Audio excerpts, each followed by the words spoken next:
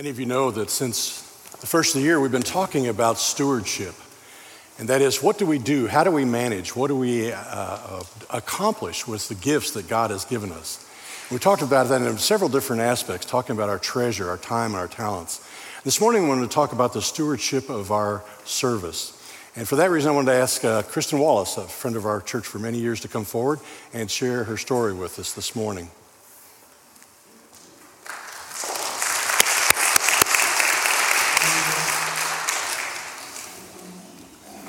Kristen, for those of the folks here today that don't know you, tell us a little bit about yourself. Okay, good morning. My name is Kristen Wallace. My husband Chris and I, along with our two kids, have been members here at First Pres going on, I think, about 15 years. Throughout that time, I've served in different areas, including on the missions committee, as well as serving as a deacon, and currently I'm serving as an elder on session.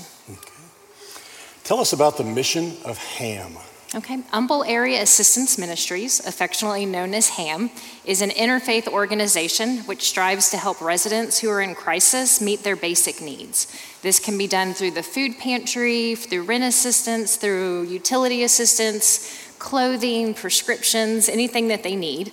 And then we also provide 6 Meals on Wheels routes, it's a little tongue twister, every week, and seasonal opportunities such as back to school and toys at Christmas. Then also the next step is to strive to get them to self-sufficiency, where we offer education and employment opportunities. So about 8 years ago, when I was serving on the commission committee with you, an opportunity came to join as a covenant partner representative. HAM is supported by many covenant partner churches in our area, so I became one of 2 representatives. I kind of volunteered without thinking about it, but then I started attending the quarterly meetings and learning more about the mission of HAM. And then I got to know Kathy, who's the volunteer coordinator, and she kept providing me more and more opportunities to get involved, including community food fairs, checking in clients, and then also working in the intake office. And I really just connected with the mission and then also the clients that I worked with there. What have you learned from your time serving at HAM? Well, I've learned a lot about our local community and the concentrated need of those in our area. Did you know that 47% of households in Harris County are going month to month just trying to meet their needs, and 14% of Harris County residents live below the poverty line? I've had to sit and talk to a lot of people, especially during the pandemic, and those stats that I just shared came from 2018, so I know the needs are much greater now. And they're trying to decide, do they pay for rent or do they pay for that prescription that their child needs? I've a couple of stories that come to mind. There was a client, and both her and her husband were both working, making ends meet with 2 jobs. However, she got COVID and she was not able to work, and he was not able to work because he had a direct exposure. So losing a month's worth of income was devastating for that family. And then there's another story of a single mom with 2 kids. She knew she wanted a better life for her family, but she needed some training to take her to the next step. But unfortunately, the high cost of childcare didn't leave her money to pay for that tuition and for that cost. And so those are a couple stories of families that I've encountered at my time at HAM, and I'm blessed to be part of an organization that helps to meet those needs and to overcome those obstacles. But even though the majority of our clients are probably concentrated around our offices in Humble, you would be surprised at the amount of need that's right here in Kingwood. The need is here as well. Tell us about the nuts and bolts of working in a mission like HAM. Well, I believe everybody is called to serve. Whether you're called to serve at a social services office is different. And I think what Beth alluded to perfectly is we all have a unique calling that God has given us. And looking back, I can clearly see God at work and preparing me for this part of my life. He's been very patient with me, thankfully, even when I was not. But looking back, his timing has always been perfect. And God continues to support my journey at HAM, that there are days that aren't easy, and the overwhelming needs of those around us can weigh you down. And there's tough conversations we have to have, but I'm surrounded by wonderful, godly people there who support each other during that time because we know what it's like to go through that. But the neat thing is there's also some wonderful days, and not just good days, but there are days where we clearly see that God is in control of the mission there. An example that comes to mind was a woman who was a single parent who lost her job due to the pandemic, and she showed up at HAM for the very first time because she had a disconnect notice for her light bill.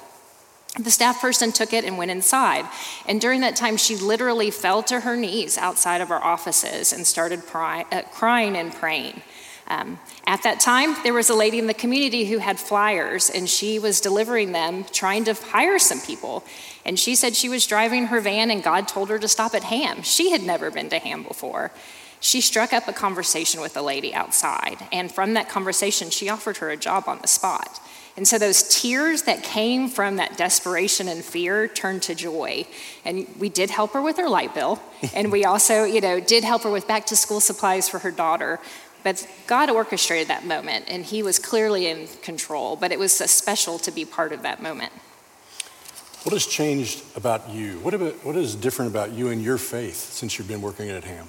Well, God has clearly grown me the most through service in my life, and there's a few lessons that I have personally learned through this. And I think the first one is that serving is not just about helping someone else, it's about action.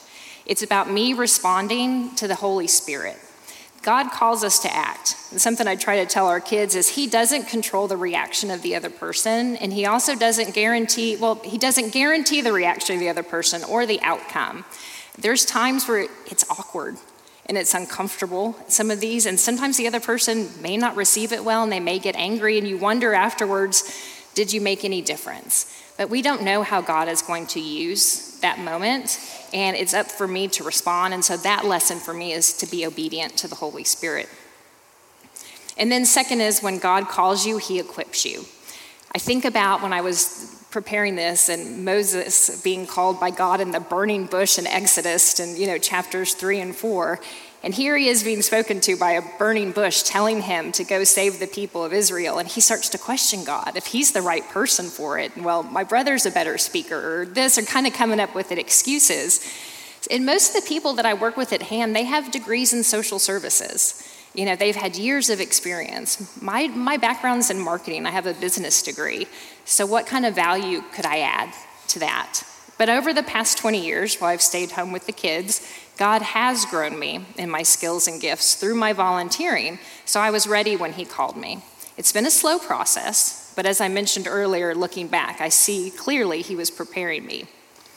And then I guess the last lesson would be that God provides encouragement when you need it. There's some really tough days, but I always see God in those moments providing me with encouragement. There's a client that I've gotten to know over the last year or so, and she's a mostly homebound senior. And we've set it up so we deliver meals to her once a month.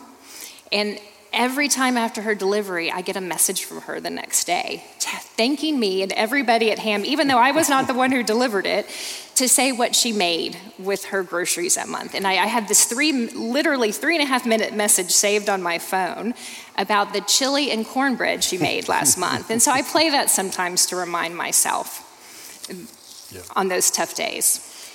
Clearly, this experience has changed your faith. How's it changed the faith of your family? Well, I think for Chris and I, we always had a value of service that was important to us before we had kids. And then that's something we wanted to instill in both of our kids. And when I was younger and had the 2 kids at home, I was part of a Bible study. And on one of our chapters, we talked about service. And what really struck me is they talked about creating a lifestyle of service. That service is not just something that you put on your calendar. I mean, scheduling service is important, but that's not what it's limited to. And I think that really struck me at that time of my life because I was limited with my kids being the ages that they were of what I could do. And then I also hit me too when we talk about the pillars of our community here at the church and gospel fluency. And I really think service and how we view that lens of serving other people is really important and is part of that fluency. So I hope that's had an effect on our family. I really enjoy seeing how the value of service has manifested it in each one of us and our family very differently. Chris is a very task-oriented person. He's the first to start working on a job. He's the last to finish. I mean, it's evident on all the high school mission trips that he's been on, and then also working in homes after Harvey. Katie is our daughter, who's now a junior in college, and she approaches it very relationally. When she was here in high school, she worked with the middle school youth. And then she's worked the past 2 summers at Pine Cove, which is a Christian camp, as a counselor for elementary school kids. And then Nathan, he's our senior in high school and about to graduate and deciding what he's going, where he's going to go next year. And for him, it takes the form of social injustices and how the world can be made a better place. This past summer, he went on the high school mission trip, and then also he went with you and Chris to Honduras for that mission trip. And then the rest of the summer, he worked weekly at the food pantry at Ham, bagging groceries for clients. And I think all of those experiences heavily influenced his college applications this year. So next year, he's going off to study history and political science and is really intrigued by how governments and agencies really affect the lives of people. It's fun to hear how you have a legacy, a culture of service in your family that we can kind of anticipate may go down through the generations. So talking to these people this morning, if they're questioning, have concerns, or are not clear about how they should go forward with looking into or becoming engaged in missions, what would you tell them? Well, first of all, I would say to recognize that service is going to look different at different seasons of our lives. When I was staying home with 2 young kids, that service really came into how could I serve those around me in need, whether it was just taking a meal to someone or something smaller. But as the kids got older, I was able to get more involved, first in their schools, and then here at church, and eventually at Ham. So I think that's something to recognize that is important. And secondly, that mission is not contained just to like mission trips. I think mission trips are very important and they give us a good perspective, but they only happen usually once a year. I've only gone on a couple of mission trips. Most of my activities have been here at the local level. Whenever they had opportunities here as a family that we could go serve. If anyone remembers Saturday's Child, delivering groceries to needy, humble families on Saturday morning, or anything at Ham, too. And then next, use your spiritual gifts. Don't try to be someone you're not created to be or copy someone else's way or you think the way service should be done. God gifted you for a specific purpose, just like Beth was talking about. So whenever I'm trying to ground myself to talk about service or how I should be serving next, I always reference 1 Corinthians chapter 12. It is my favorite scripture regarding spiritual gifts and how we should work together as the body of Christ. I'd encourage everyone to read the whole chapter, but this morning I'm just going to share a few verses. There are different kinds of gifts, but the same Spirit distributes them. There are different kinds of service, but the same Lord. There are different kinds of working, but in all of them and in every one, it is the same God at work. Now to each one, the manifestation of the Spirit is given for the common good. To one there is given through the Spirit a message of wisdom. To another, a message of knowledge by the means of the same Spirit. To another, faith by the same Spirit. To another, gifts of healing by that one Spirit. To another, miraculous powers. To another, prophecy. To another, distinguishing between spirits. To another, speaking in different kinds of tongues. And to still another, the interpretation of tongues. All of these are the work of one and the same Spirit, and he distributes them to each one just as he determines. Okay, so I've realized that I don't have the coolest spiritual gifts. I always thought it really would be cool to like serve in the worship band, or in the scripture it talks about miraculous powers. But my spiritual gifts are organization and process flow and analyzation. So don't think, those count as miraculous powers. I don't think that was on that list there. I didn't remember seeing it. No, but I've come to recognize that is how I am used, and God has used that to serve others.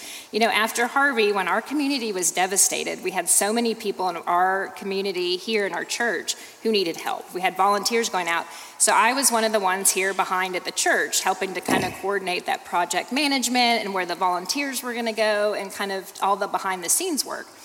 And now at Ham, we receive probably close to 200 requests for services every single week. So my job is to manage that flow of requests that come in and get them out to the case managers so we can meet their needs as quickly as possible.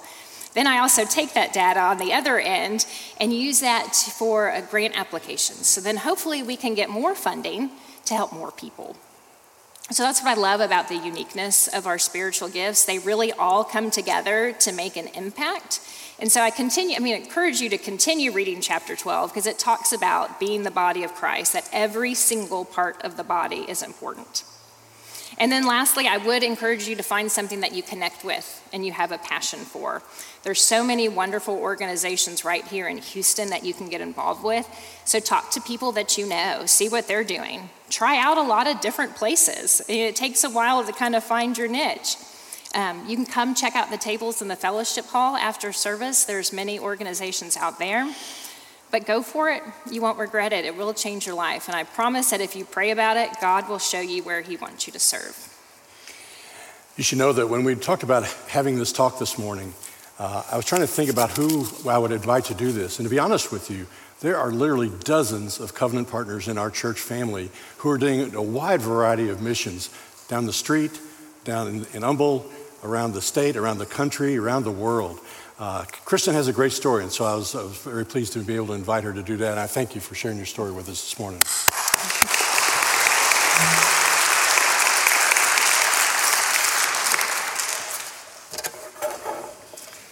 Today I want to offer you a working definition of what it means to be a Christian who's engaged in missions.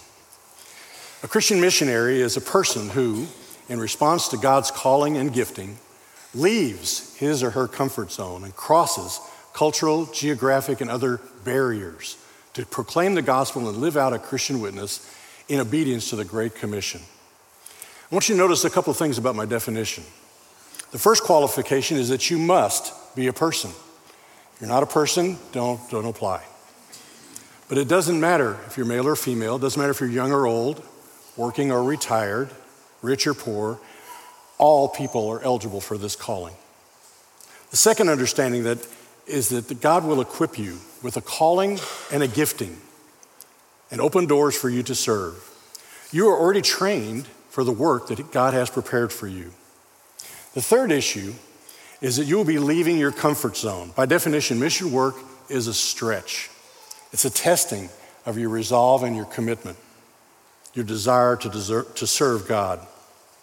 Crossing barriers is like leaving your comfort zone, stepping over the obstacles like language, and distance, and expense, and time. And the last part of our definition simply means living out the Great Commission, making disciples in the way that we speak and sing and pray and build and teach, working with the people of the world. There's several different types of people that you may meet on your mission work. Sometimes there will be people that have never heard the good news of the gospel. They've never heard the words Jesus Christ in their lives. They have no background in faith, and they're starting from scratch. Other times, you'll meet folks that have a little inkling of the faith. They may have been to church a few times, but they've not allowed the good news of the gospel to penetrate their hearts, to direct their lives, and to lift their spirits. And other times, your role may be trying to spotlight people who are already on the ground working, the local pastors who already know their faith family. These are people who are leading their community. They're acquainted with their flocks. They simply need to be encouraged and lifted up and promoted in their own neighborhoods as honorable and faithful guides. But all of these people will require to us to leave our comfort zones, to walk into the life spaces of other people, to overcome barriers that keep us from sharing the good news of the gospel. We do a wide variety of missions here at First Pres Kingwood. We put the roofs on houses in Honduras. We pass out medications at our clinic in Peru. We sing songs with the children at the Vacation Bible School in rural Alaska. We assist folks managing their finances at HAM. We forge friendships with Kids Hope with children at elementary schools right down the street. We box up toothpaste and socks for the seafarers at the Port of Houston. But all of the mission work that we do are simply excuses. They're excuses for us to meet people, to establish friendships, to grow relationships. Missions demonstrate to people that there is a God who loves them, that there is a Savior who lived and died and was resurrected for them, that there is a Holy Spirit ready to guard and guide their lives. Each mission experience is different, and God will place in front of you the people He knows will benefit from your service. And then He will give you the words to speak that they need to hear. Friends, Kristen explained that there's plenty of work to be done for God's kingdom in our neighborhood, in our schools, in our community, our country, and around the world. The harvest is plentiful, but the workers are few. As Christians, we are called every week to come here to worship, to attend Bible studies, to understand God's word more deeply, and to enjoy the fellowship of our church family. But the church here is simply our training ground. This is where we learn the gospel, not to stockpile it and hoard it, but to share it and invest it. The church is where we gather, but it's also the place from where we are sent. A couple of weeks ago, Roland talked about another aspect of being stewards of the gifts that God has given to us, and used the term dipping our toes in. I like that, because I think that's a very appropriate way to think about becoming involved in missions. You don't need to dive in head first, but you need to test it, try it out for yourself. That's what Kristen did. That's what so many others in our church family have done. They tried missions on for size. I also like the image that Chad showed us when he was talking about the stewardship of our treasures. You remember he was talking about repenting, and that word means to turn around, to go from one direction 180 degrees the other direction. But the repenting doesn't need to be a big sweep at one moment. It can be done in increments, in small pieces at a time. It's a healthy thing to do, to dip our toes and explore our options carefully, to find the best fit, the most valuable use of our gifts and talents. Being a good steward is not like reckless abandon, but rather thoughtful waiting and listening to the nudge of the Holy Spirit. Hundreds of covenant partners from First Pres have served in our mission over almost 40 years. You have been training and equipping for the work of the missions of your life. Is now the time to put that preparation to work outside your comfort zone, but in the very places of the world that need to see us and to hear the good news of the gospel that we can share. This is the season that we plan our summer mission trips. We are still limited by the threats and complications of COVID, but slowly our mission fields are opening back up again, and we can begin to dream and to plan. As always, we know that even in the best of times, missions require us to be flexible about our vision. But nevertheless, we can dream and we can plan.